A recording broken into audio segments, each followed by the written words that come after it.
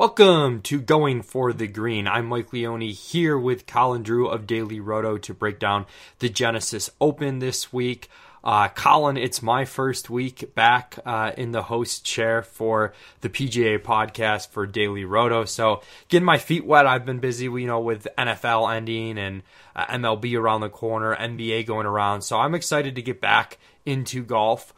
There's, non-zero chance that I say something incredibly stupid because I haven't been in tune, but hey, that's the case even when I am in tune. So, and also I'm replacing Davis as the host this week, so I don't feel too much pressure in that regard.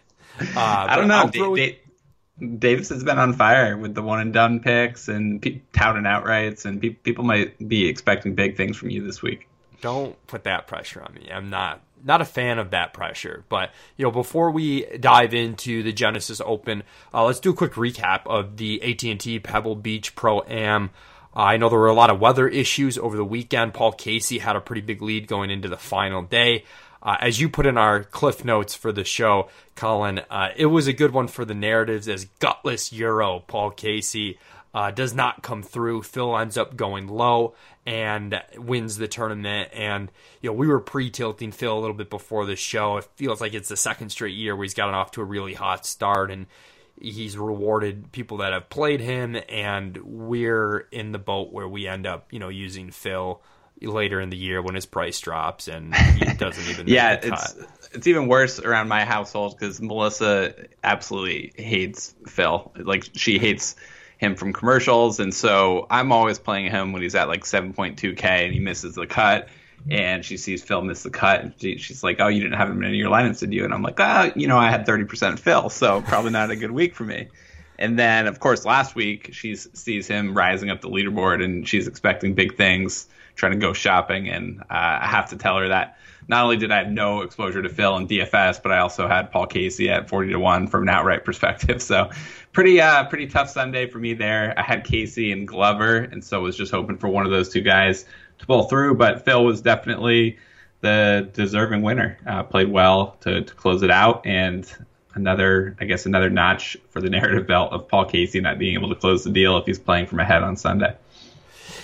Yeah, and Phil has, he's come through for me a couple times Waste Management last year, so my relationship with Phil isn't as tenuous as your relationship with Phil. It was, cold and rainy in those conditions. When we get a tournament like that, Colin, I mean, it's always hard to take away, too much from one specific tournament because it's just one data point. But especially when the weather's like that, does that diminish, how you're treating the results from last week, or are there some specific takeaways that you have from last week's tournament?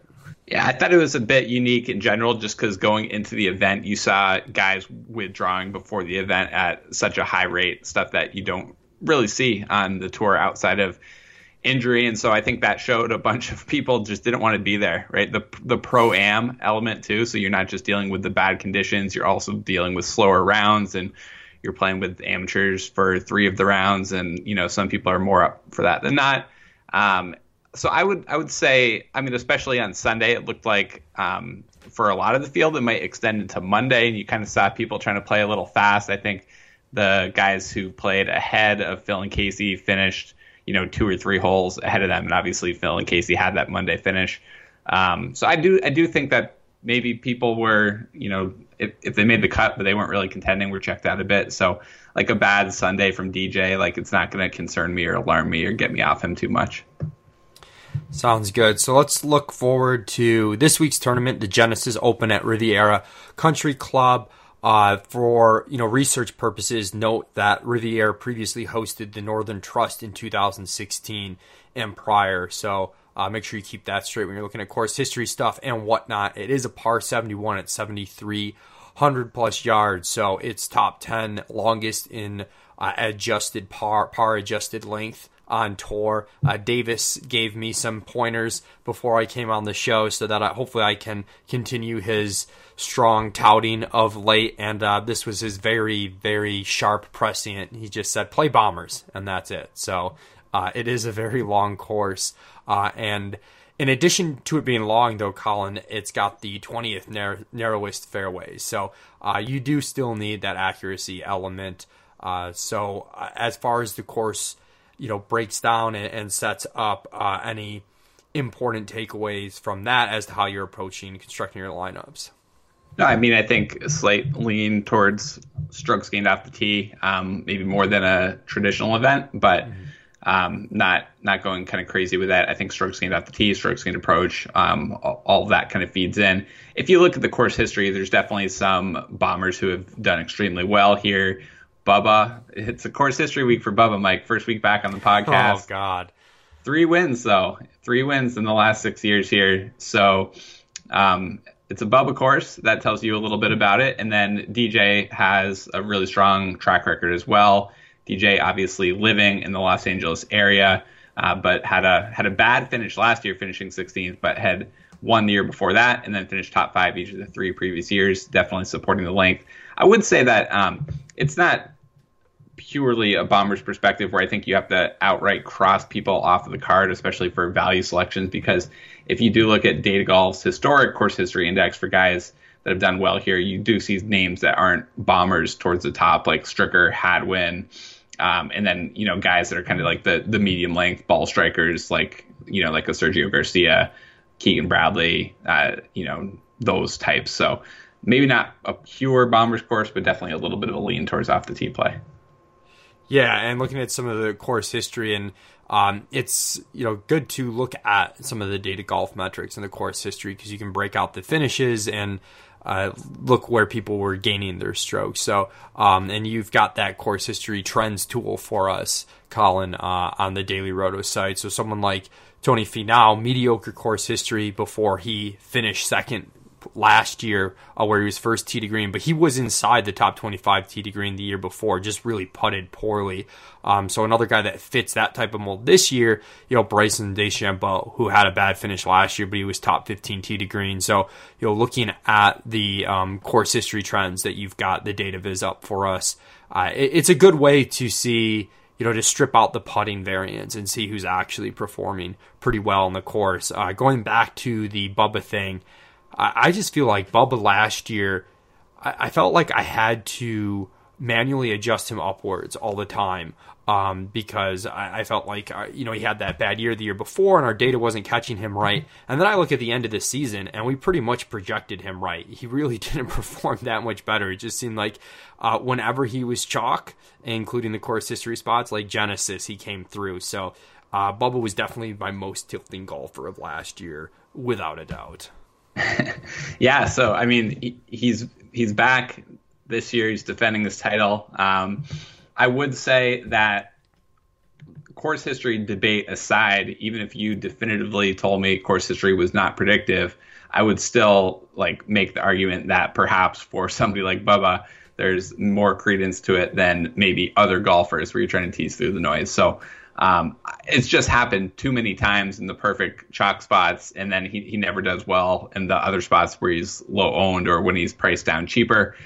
You have, obviously this event, the Masters, things like that. So I'll probably make a pretty substantial adjustment up on Bubba's projection, but his price is so high that I don't know if the adjustment I make is going to be enough for him to even crack a material number of my teams. But I'm kind of waiting to see where the ownership is on him and Phil. I think that they're priced in a range where maybe it won't be too high. And if Bubba's contrarian, then perhaps I'd have a little bit of interest with a manual adjustment. I just feel like I need to at this point with Bubba. It's happened repeatedly for 2 or 3 years to me.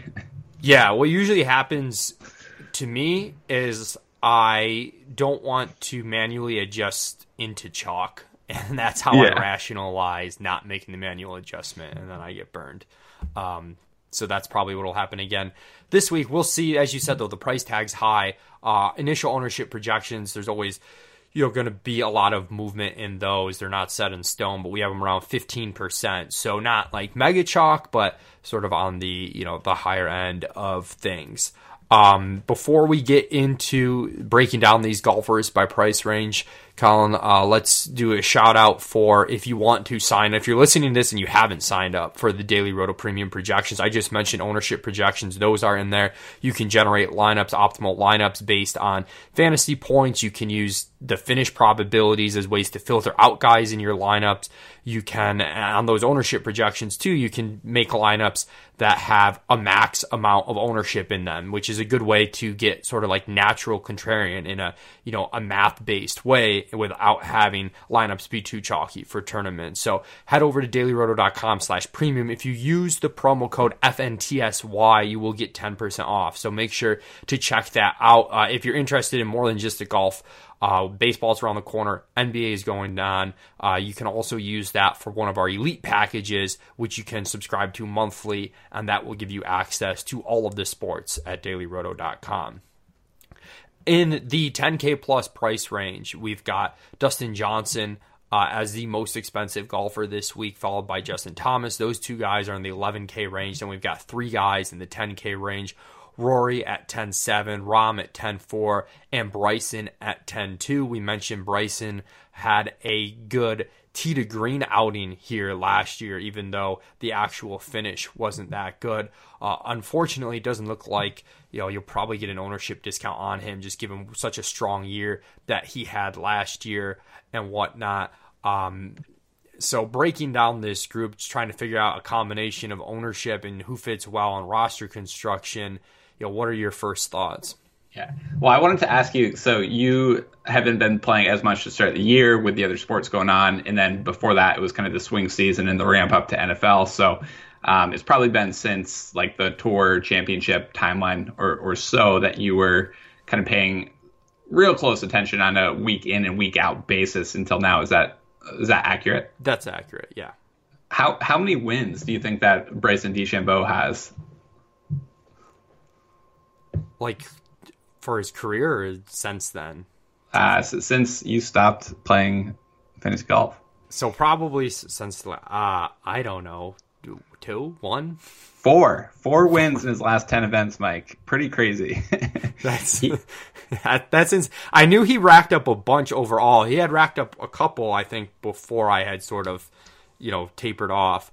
That's wild, though. Yeah, two-time hopped into Slack, and he was like, why is Bryson 10.2K? And I was like, well, he's won 4 of his last 10 events, and he hasn't finished outside of the top 20 in any of those since the PGA Championship. And his track record is pretty impressive. Some of those were like weaker field European events, so not really, they weren't relevant for DFS. I think a lot of people wouldn't have really realized that he had done well, and then kind of Shriners Open swing season. But all of that, I mean, I'm really interested in Bryson this week. I think the price tag is very reasonable. I think that our projections prefer Rahm a little bit, but I personally prefer Bryson. I think the thing that draws me to Bryson is he kind of has a more balanced game, and I think he has the length to contend and to beat Rahm if it does turn into a true bomber's course. But if it plays tougher with like weather and wind conditions, I think that he's a little better approach around the green, putting, kind of all those areas. So I think kind of the balanced game that Bryson has is one of the things that'll draw me to him. And just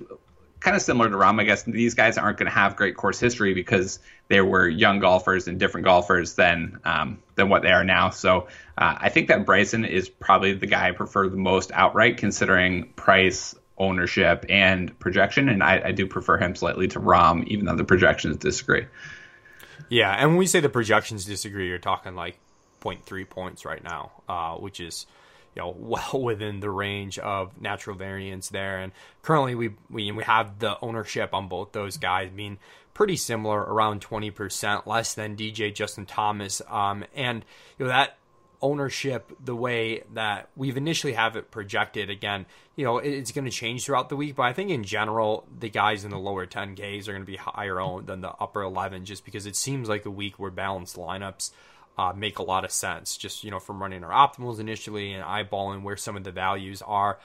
I'm excited to hop back into a balanced week, because that's generally the way that I like to build, is the very balanced route where I feel like I can get 6 to 6 through potentially, and any one of those guys has a decent amount of win equity. With Bryson, just talk about that amazing year he's had, and particularly recently. I think it's a good example of how growth isn't always linear. You know, he was really highly touted as an amateur, did well at the Masters. I think he had one or two good outings immediately after, and then was just really pretty bad for quite a while. And, you know, and then all of a sudden he's awesome. So I feel like, you know, Justin Thomas didn't quite have that stark of a turnaround, but he did have at a certain point where he sort of like took that leap. So I think guys like that, where you see this skill, you know, you can always take some chances on and try and be a little bit earlier than the field. I think that's a fine thing to do. With Bryson, it was hard to do that just because the data didn't line up and people were still on him just because of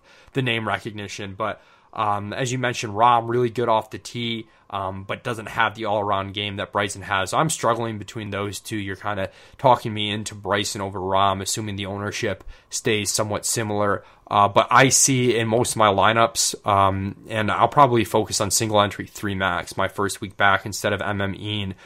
So if I'm going single entry, I like to be pretty contrarian in those because I feel like the ownership's really condensed. But I'm still going to go that balanced build, even though that's not contrarian. I'll use contrarian guys in a balanced build, but that build type itself might not be contrarian. That's going to lead me to probably just lineups with like one of these guys in them and not like any extreme studs and duds lineups. Yeah. The other guys, I mean, I'm definitely drawn towards DJ and JT, especially if they're 15% owned or lower. And it seems like that's possible this week, but it's not a definite thing. So I'll be kind of waiting till late Wednesday to make my final decisions there. I think it would be, I don't know, like passing on DJ just because he had a bad Sunday in poor conditions as the fourth leg of like a Pro-Am is, I mean, it just doesn't make a ton of sense, especially a course that is so close to home and that he has great track record at. So if he ends up being lower owned than like Rory, then that's definitely a place where across multiple lineups, I would want to make sure that I had exposure to DJ. And then I think JT is another guy that I'm just really attracted to. Another guy that I guess like Bryson has a very balanced game. So, I mean, he hasn't even been driving the ball that well this year, but he's still been putting up good finishes because his approach game has been so strong, averaging kind of more than 2 strokes gained on approach per round. And then he's got a hot putter that can pick up at any time as well. So I'm probably going to focus on DJ, JT, and Bryson from this range. I think I'll end up off of Rory. Rory's showed some signs of life and some signs of being back to his old self, but I think that the PGA DFS community is always willing to hop back on him. So unless Rory was going to be materially lower owned than JT, for example, I think I would still prefer JT at this point. Looking at the 9 to 10K range, it's a really strong range, and this feeds into why lineup's probably going to be a bit more balanced, because you could even, you know, not use someone in the 10K plus range and use 2, even 3, 4 guys from this range. It's really a strong range, and as someone who I like to make a no research lineup just kind of on feel, especially, and it's a little bit easier to do that in these tournaments like the Genesis where the fields are really strong. You can kind of just pick out guys at certain price points that, you know that their long-term skill level doesn't fit. And, immediately the guys I always play, it's like Finau at 9,100, Hideki at 9,300. Like, those are my go-tos, but it looks like they're going to carry ownership right away. You've got Tiger here at 9,500, Bubba course history 9,700. Phil sort of in this tweener price tag at 9,900, where it's going to be annoying to play him, but he's obviously been playing really, really well. You've got Schauffele at 9,400. And he rates pretty well, but has not been striking. His ball striking hasn't been as good recently.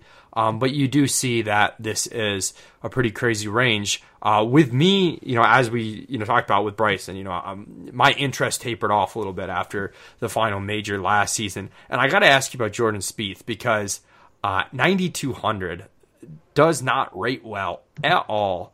So what's going on with Spieth? Yeah, I mean, he's been off the map for a while. His game hasn't been there. I think a lot of people were hoping to see signs of like the putting bouncing back towards the end of last year. It never really did for him. So it's not just bad short term. He really had a down season, and the signs of a bounce back haven't been there. And I think that's kind of what people are looking for. And I think there are some people who are big Spieth fans, and obviously the guy has won majors, and when it's at his best, he's one of the best players in the world, but he hasn't been one of those players for a long period of time now. What I'd be looking for is to see the underlying strokes gain metrics improving and showing signs of life, either gaining a lot of strokes off the tee or on approach, and then you kind of hope that the putting gets back to where it was. But Spieth hasn't really been gaining strokes in any of those areas. Some of the rounds are kind of event where the shot length was only measured at a couple of the courses, but to me, there's just not enough there. He hasn't shown any signs of life, and every time he kind of gets close on the leaderboard, like he did at Pebble Beach, he ends up taking a big number, a double or so. And so I'll probably be off of Spieth again this week, and there's just so much good value in this range that I don't feel like I have to play him. I find myself drawn to Hideki Matsuyama for sure as one of the top players in this range, who's been back to kind of his consistent ball striking that we got used to seeing from him before the wrist injury had derailed him for a little bit. So Matsuyama, I think, is just ownership aside, I think it's just an easy pivot for me off of Spieth. So Tiger played well all around in his first event. I believe he played well here last year as well, right? If my memory serves me right, I didn't play Bubba and I didn't play Tiger, and it was miserable. Yeah, I think he missed the cut last year. He did miss the cut. Maybe I there was a Bubba Tiger week, a different week. So this must have been when I was still on Fade Tiger early on last year, and it actually worked. And before it became very clear that Tiger was actually back. So he's in here at 9,500. So let's say you're building a team where you're going, very balanced here, and you're not going to dip into the 10K plus range. Is Tiger in like those three guys? You mentioned Hideki as one of your favorites, and very easy pivots off of Spieth. But is Tiger one of your like top 2 or 3 in this tier if you were making, let's say, a single entry where you really wanted to pound the 9K range? Yeah, definitely. I mean, I think Tiger at this price is, I think he's probably cash viable. I do think there are some concerns that in general he didn't drive the ball well last year, and that this is a course where that has mattered for the winners, and maybe you need a high-end finish for him at the price. But his projection is really good value. If you're going to pass up the entire 10K range, then he's one of the top 4 or 5 golfers kind of in the field, and I mean he's in the top 5 to 10 regardless. So I think he'd be one of the guys I was comfortable playing with. Hideki is another guy I'd be comfortable with. I'll probably have Xander because I think he ends up getting lost a little bit just between some of the other names in this range. And I think he could end up lower owned than Tiger, Hideki, Finau, possibly even lower owned than Cantlay. The concerns with Xander is his ball striking wasn't great so far to start the year, and he kind of made up for it a little bit with his putter en route to kind of some of the mediocre finishes. But I think that is going to cause the ownership to dip into the kind of low teens by the time block rolls around. And so at that price, I think he's a good pivot for some of those kind of balanced contrarian build types. I think the harder ones for me, like Finau and Cantlay, just as somebody who's been rostering them during this poor little stretch that they've had, is tough to keep going back to the well like 3-4 weeks in a row. Like one of these guys has been torpedoing multiple sets of lineups. And so those are guys that project really well, that are going to carry kind of like modest ownership that I'll be kind of struggling with just off my own, as I fight my own recency bias. Yeah, I'm a sucker for Finau. He's someone that I talked about trying to be early on younger players. I feel like I was early on Finau, but he was kind of a DFS darling, so you never at any point really got the ownership discount. And now every week I want to play him, as I've been dabbling here and there since my interest tapered off a little bit. As I'm picking it back up, I played him a couple weeks ago. He was chalky, and he looks like he's going to be somewhat chalky in the initial ownership projections. But I'll definitely end up with Finau on a 3 max team, whether he's on my main single entry team, to be determined. But like the length that he has off the tee at this course here, and his skills there with Cantlay, I feel like I feel a bit more comfortable easing off Cantlay than I do Finau. But it's easier for someone like me to come in and not have those bad experiences the last few weeks with Finau Cantlay and just trust the data a bit more because I don't have that emotional attachment.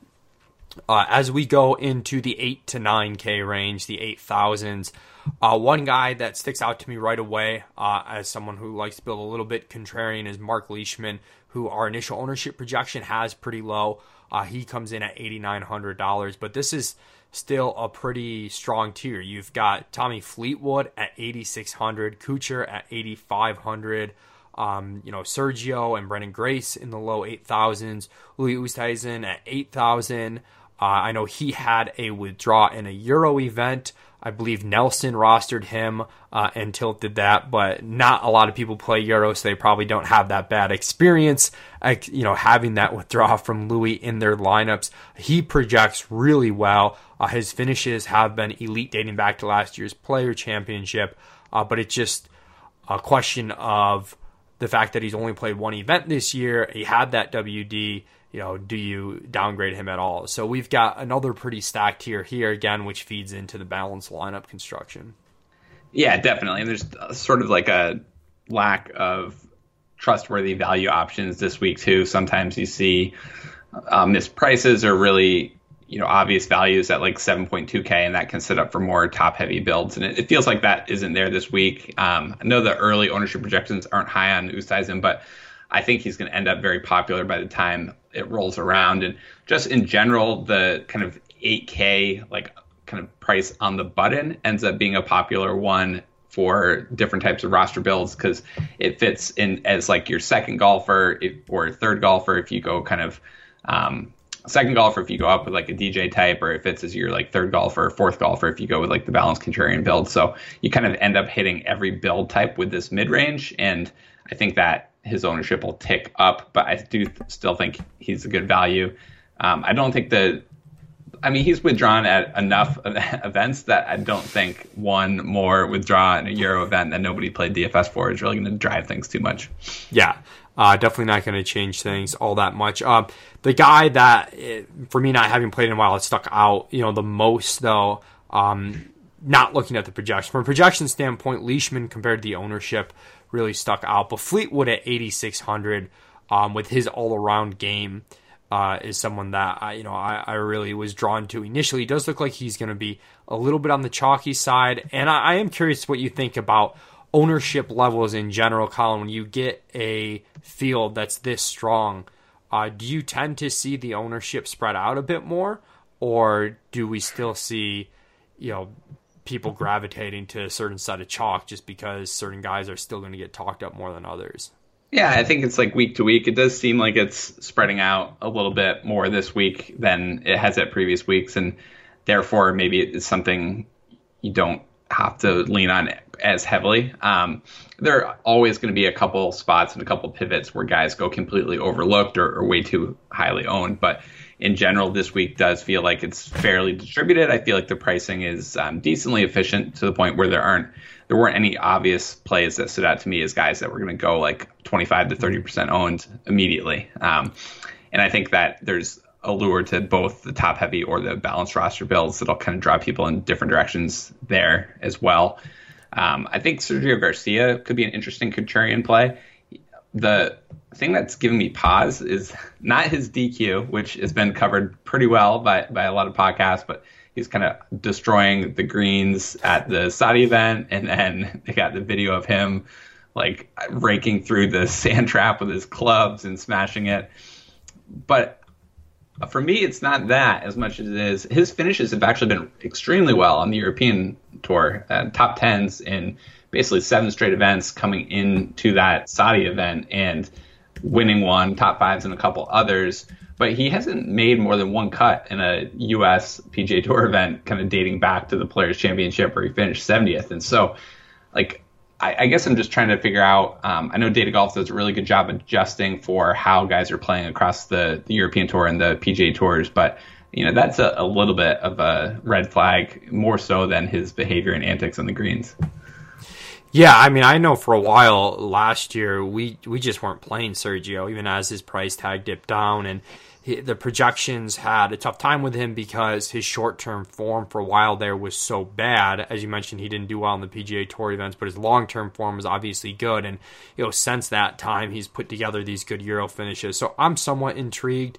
I do think, going back to that ownership conversation about how it's spread out a little bit more with these larger fields, the way I kind of approach that is I still think there's a ton of value in finding a couple guys that could get overlooked, because you could find some really good golfers that go completely overlooked just because instead of having like 5 options, you've got 10 to 15 options in the 8 to 9K range, and someone's going to go really low there. I think that play still has a ton of value. I think what you don't have to be as worried about is playing, someone who's a little bit chalky in your lineup. Whereas, on fields that are more condensed ownership wise, you might not want to play a chalk guy who's 35%, just because that's such a high number in golf. 45% sometimes we see in like single entry 3 max. But I feel like this, like if you really like a guy like Fleetwood or like Finau and they're going to be 25%, I think you can eat that chalk a little bit more with it being spread out. So that's sort of the way I view it. Is I'm less worried about having a chalky guy in my lineup, but I'm still cognizant of finding sort of a low-owned piece. Sticking in this range, Cam Smith, not really a great course fit off the tee is somewhat concerning. He's at 8,400 here. Brendan Grace at 8,100, someone whose form has tapered off. I know he got off to a hot start a couple of weeks ago, and then he had ended up taking the lead from Ricky Fowler, and then he ended up hitting the water, I think it was on 17, and giving it right back to him. He seems to be a perpetual Pat Mayo favorite. So I guess what else are you looking at here as far as plays? And then Kuchar right there, Kuchar Scott. You've got the Euro and Paul Casey, because the gutless Euro bounced back. It really is just a range where you can go a lot of directions. Yeah, and I mean, I like Casey and Scott both. I think those are the only guys we didn't talk about. I think I prefer Casey. I'll still go back there. Second place finish isn't a bad result for an 8,800 golfer. Obviously, this field is much tougher, but I do think that his ball striking is something you kind of lean on, and I prefer him slightly to Scott. But this is one where I don't see a huge separation between the guys, and so it seems like the ownership probably will be spread out. But if there ends up being any guys who jump off the page as being extremely heavily owned compared to the others, then it's pretty easy for me to pivot, just because the guys all project very similarly. And I think with the exception of Cam Smith, I don't really have course fit concerns about the other guys. So I'll kind of play the ownership angle, I guess, on this range if there ends up being one. And if not, then I'll just kind of play the projections. In the 7 to 8K range, even if you build balance, you're probably gonna need some guys and this is actually probably the range that you can get a couple of cap relief guys and then sort of flood the 8 to 9K range without getting like the real extreme sub 7K guys where things start to get shaky.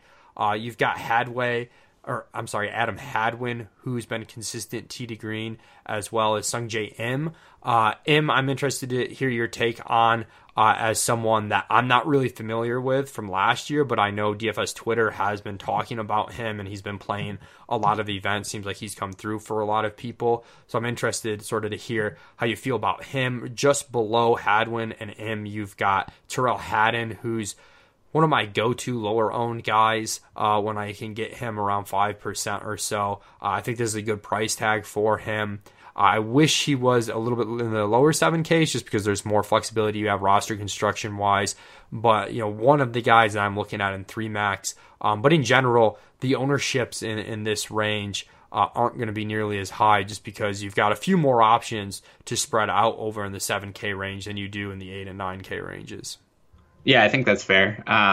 With him, I think the consistency of his results was kind of what was drawing people towards him. So since the season kind of relaunched, he had made 4 straight cuts before missing the cut last week, including 3 finishes inside the top 20. So I think that's kind of what was drawing the DFS community, was just the kind of consistent results and hoping to catch some of the upside. But even at his price tag, he was producing plenty of upside with the top 20s. It's now going to be his 6th straight event, so this guy's playing a lot of golf, and I don't know if the miscut is enough to kind of draw people away or not, but I think both him and Hadwin look good from the kind of consistency metrics. And then the other names you kind of have, like Charles Howell III, who is always a good guy to lean on for cash games and a made cut. I think one of the things we were talking about with Nelson, who runs Cut Sweats and Slack, was just like whether or not they're actually golfers who don't have upside, because I think that's one of the narratives that gets thrown around a lot, is guys who are consistent kind of get penalized for the lack of upside until they actually win an event. And Howell did win a swing season event, but I think that is one of the things in the back of your head with CH3 is just always like, I feel like a top 30 finish is something you can almost take to the bank, but it feels like it's rare that he's contending deep on a Sunday. Yeah, it's difficult, and you look at the top 5 probabilities for someone like Howell, where we're factoring a little bit some of the volatility in a player's game, but not as much as maybe somebody would from a narrative basis. We've got him around 7%. So, that's a pretty low number, though, and you think about how many tournaments you would have to play to realize that 7% number is actually too high. It's quite a lot of tournaments. Let's say you're playing even in, doing some quick math, if you're playing even in 40 tournaments at 7%, that's only 3 that you would expect him to, finish top 5. So he very easily could play 40 events, not top 5 any of them, and that 7% number could still be accurate. You know what I mean? Like, it's just very difficult to build up the sample size and do it in a relevant enough time period to like really know if a player does not have upside. But I guess it's one of those things where, Jonathan Bell sometimes talks a lot about, not getting hung up too much on the actual probabilities. And if you've got, an opinion that you can back up a little bit and you just don't think he has the upside, like I can buy that a little bit, but it does go to show you, though, when you start thinking about it mathematically, how difficult it really is to discern that whole upside versus not having the upside argument. Yeah. If this event does turn into a true Bombers course versus, kind of the hybrid that is reflected in like the Data Golf historic event data, then a couple of the names that I think are interesting transitioning to the mid to low 7K range. Luke List, I think, is always kind of interesting in that type of setup. I would also say in general, in the cheaper 7K range, I'm more inclined to chase the DK scoring, and especially when there aren't kind of guys that are standing out as clear value. So List was one of those guys. Cameron Champ was another guy. It could be the week where you finally get Champ at low ownership. A lot of people were really excited to play him based on his performance through the swing season. And then since the season relaunched, I mean, he's been elite off the tee, but really dreadful with his kind of around the green play. And if it turns into a Bombers course, then maybe the off the tee play is kind of enough to power him there. It could be one of the weeks where he finally ends up lower owned, just because he does feel a little bit overpriced. But I'm kind of curious there. Is the course fit? And then I think that Keegan Bradley is probably the best value outright at 7.3K on DraftKings as far as his made cut odds, 70% odds to make the cut in Data Golf's numbers. But I unfortunately also think he's going to be the guy that kind of stands out as the easiest guy to plug in from an ownership perspective. So he could end up being relatively popular. There's a bomber at 7K here, Colin, that you rudely had to tell our subscriber Slack chat that in last year's version of our Cliff Notes, I'd pointed out him as an upside option, and Ollie Schneider-Johns, who this year rates as our worst value in the entire 7K range. So the past year hasn't been kind to Ollie in terms of his form and expectation there. We have him with just a 39% cut odds, but a couple of guys we do have as sort of like higher values relative to similarly priced players in this low 7K range. You mentioned, Bradley sort of the clear like straight value, but you've also got Aaron Wise at 7,200 that pops a bit. Harold Varner, who's got some length at 7K. And then a guy who doesn't pop as much, but JB Holmes is always sort of that DK scoring fit with some length that, sort of fits the narrative of what you were just discussing of the types of guys you want to look for in this range. Not necessarily saying you're advising using JB Holmes, but you can kind of see where that reasoning could apply to him.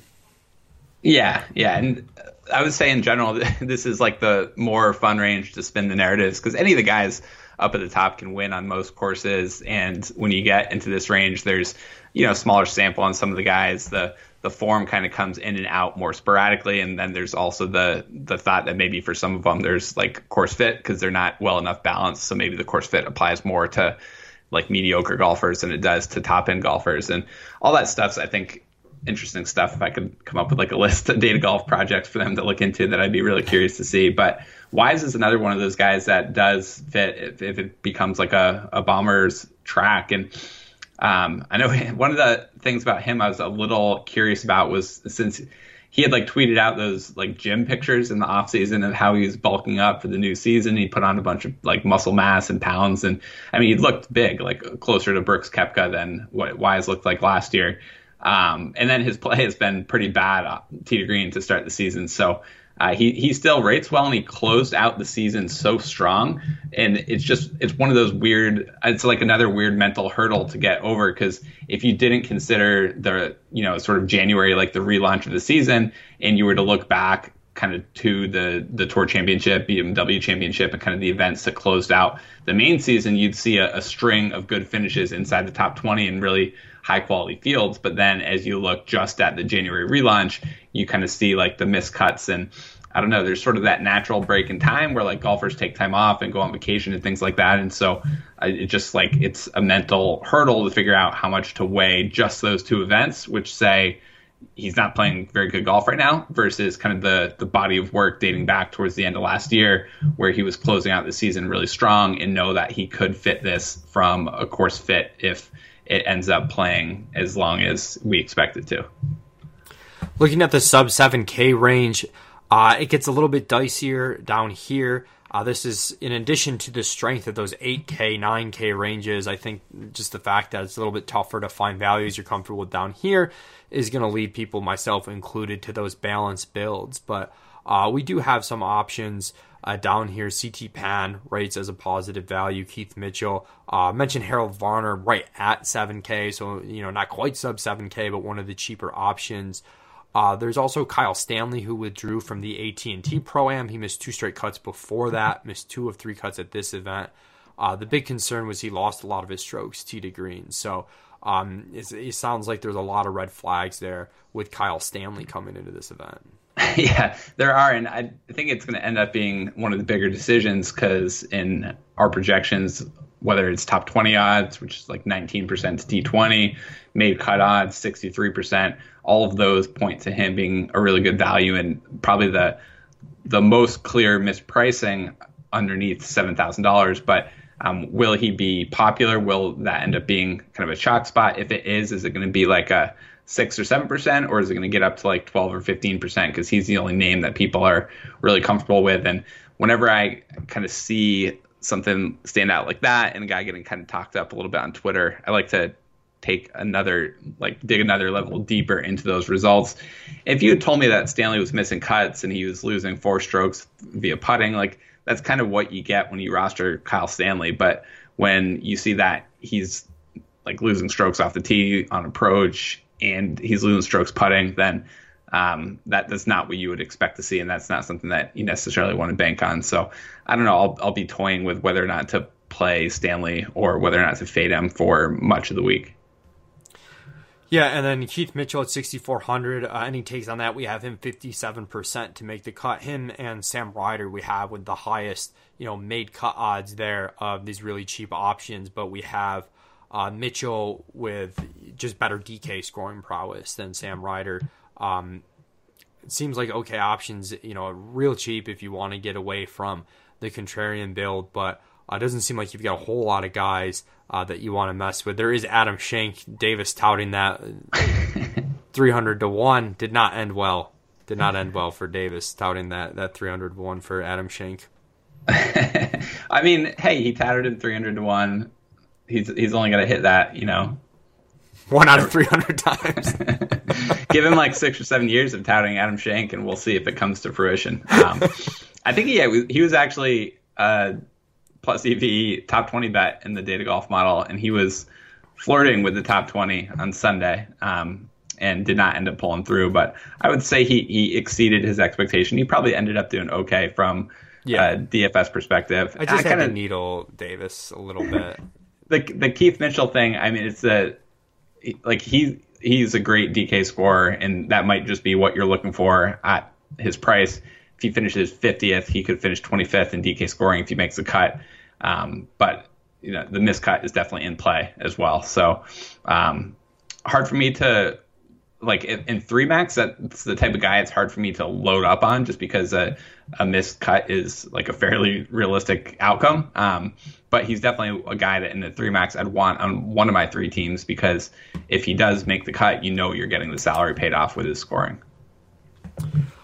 All right, let's look at some betting stuff, of course. In addition to the optimizer and the projections that you're getting for DFS on dailyroto.com, we've got some really cool betting tools. And if you head over to mybookie.ag, you can get a deposit match up to $1,000 if you use the promo code FNTSY. So definitely make sure to check out our betting tools to help you out over there. And again, go to mybookie.ag. If you don't have an account there already, use promo code FNTSY. Get that deposit match up to $1,000. That'll help you cycle through some 300-to-1 long shots and stay in the game over there. But looking at some bets this week, speaking of long shots there, we've got a few guys at like 200 to 250 to 1 that pop as plus EV, and Stanley being one of those guys who we discussed. Keith Mitchell, one of those high upside guys. 2 guys we didn't really talk about, Jonathan Vegas and Kevin Tway, pop is plus EV. Colin, but if you're looking for a plus EV bet that's not, as long shot of odds, Tony Finau at 3.5% to win pops as plus EV.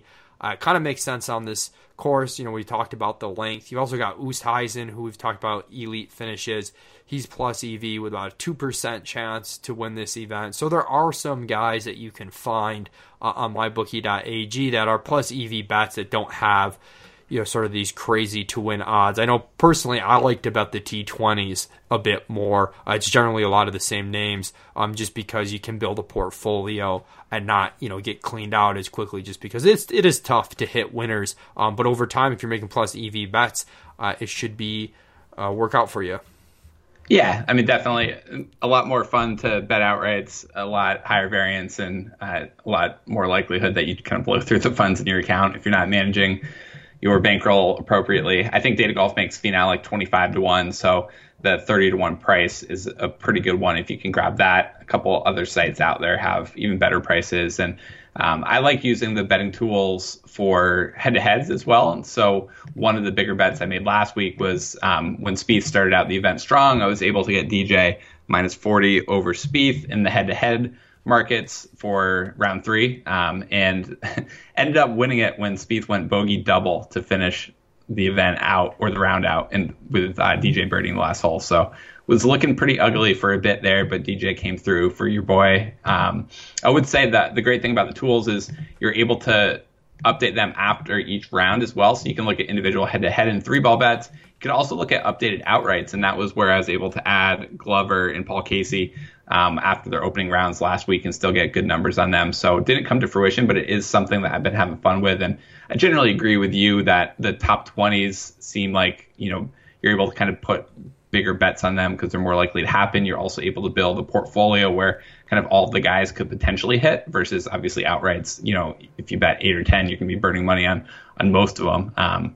So I think those are kind of the ways that I'd be looking to leverage the tools.